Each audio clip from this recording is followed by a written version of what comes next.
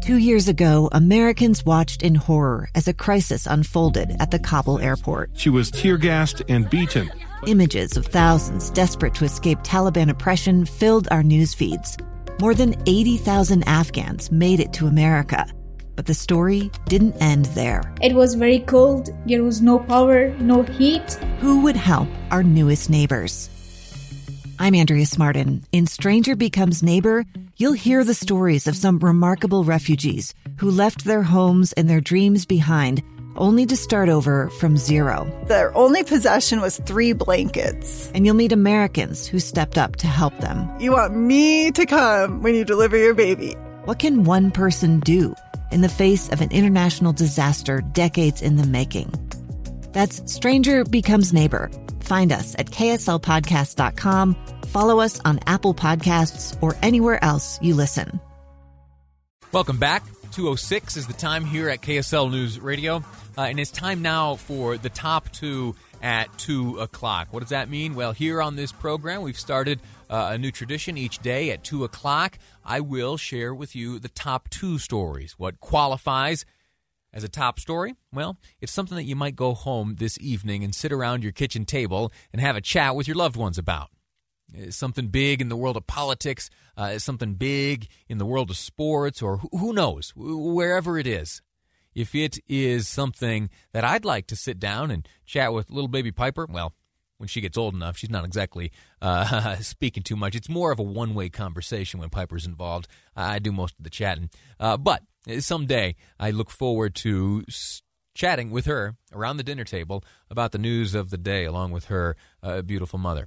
And so it is that I look at each day's stories, the ones printed here on the rundown each day, and select a pair of them as the top 2 stories of the day. The top story, you might think it's impeachment. No, that's the second story. We'll get to that in just a moment. I'll give you some of the updates we know. Not many, but some of the updates and some of the new information that we're anticipating here in the near future. The top story, though, today has to be what is playing out right now in Dallas, Texas, specifically under the direction of Dallas Mavericks owner Mark Cuban.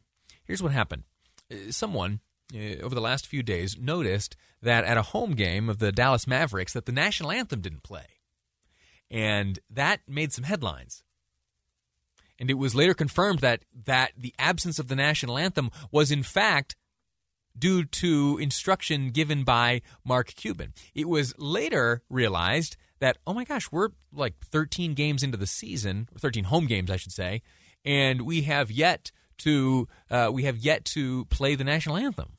And that was all under Mark Cuban's direction. He had instructed the operators of his basketball games there to abstain from playing the national anthem. And when that was realized, man, it made the rounds, and it upset a few folks, myself included, if I'm honest. We talked about it at great length here on the program earlier today, and via social media, at least, and over the phone, pretty much the consensus is that this is a bad move, that the national anthem played before basketball games and before any sporting endeavor is a good and beautiful tradition that ought not be interrupted. Well, there was an update to that story, and it took place right in the middle of the program. The NBA spoke up, specifically through the mouth of NBA communications officer Mike Bass, offered a statement here this morning saying that with NBA teams now in the process of welcoming back fans into their arenas, all teams will play the national anthem in keeping with long-standing league policy. Notice it says policy, not tradition. It is the policy of the league that teams play the national anthem ahead of time. And so where does that leave the Dallas Mavericks? They've got a home game tonight against the Atlanta Hawks. What will happen? Well, Mark Cuban spoke up. He responded. He said, okay, that's good with me. All right, that's fine. I'll read you his statement. It's in its entirety. I've got it right here.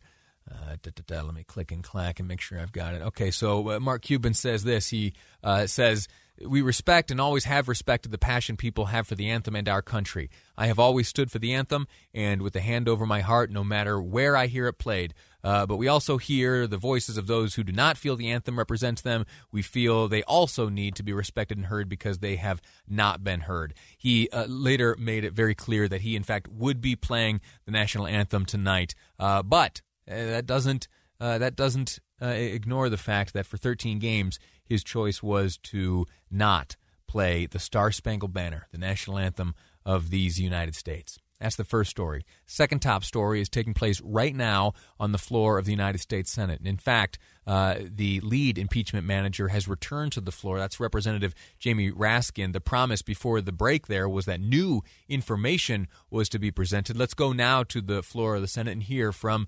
Representative Raskin. I guess we're waiting to get some good audio from the floor. The connection not so strong. We've got it now. Here's Representative Raskin. Almost all of us were here on January 6th, and we all have our individual experiences, what we felt, what we saw, what we heard. We've seen clips and reports in the media, but I have to tell you, Let me butt back in here real quickly, and I apologize for interrupting the delegate. You're hearing now from Stacey Plaskett as I introduced Representative Raskin. He was handing it off to Delegate Plaskett. Another warning was just given us from the floor, and it is that upcoming there will be very graphic images and very graphic videos. In full disclosure, these videos sometimes contain profanity.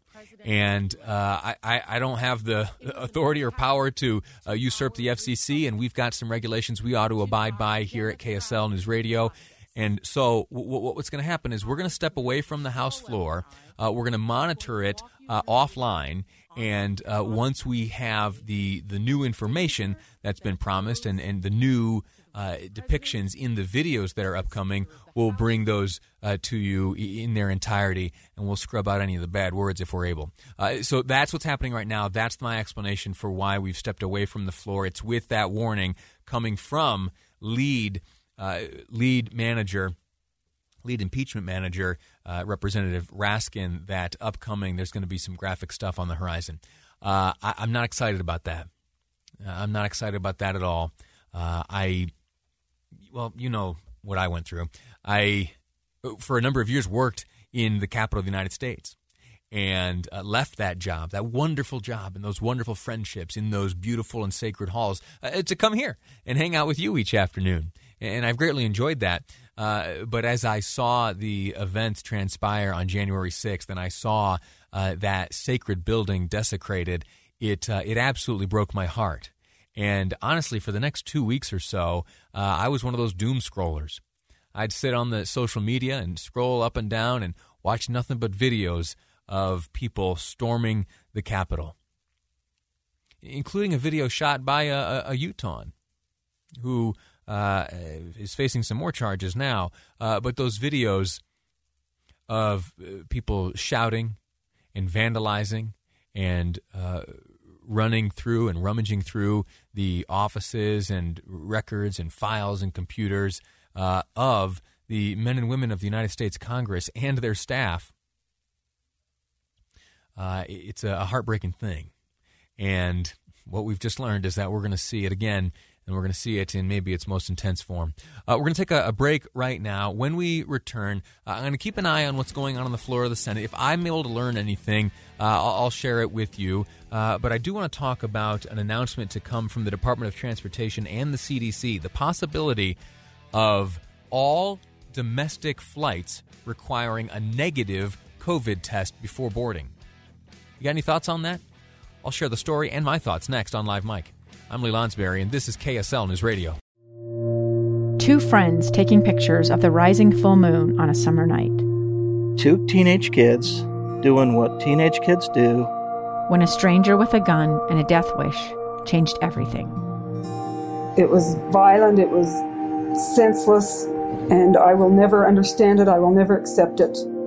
I'm Amy Donaldson, and unfortunately, we're all too familiar with stories about how violence shatters lives. But what we rarely see is how they are rebuilt. In a new podcast, The Letter, We relive tragedy, but only so we can hear the rest of the story. The struggle to reclaim lives, the realities of grief, and the possibilities of forgiveness. I believe in miracles. Sometimes I thought, there are no miracles. Yeah, there are, and this is a big one. Follow The Letter at theletterpodcast.com or wherever you get your podcasts.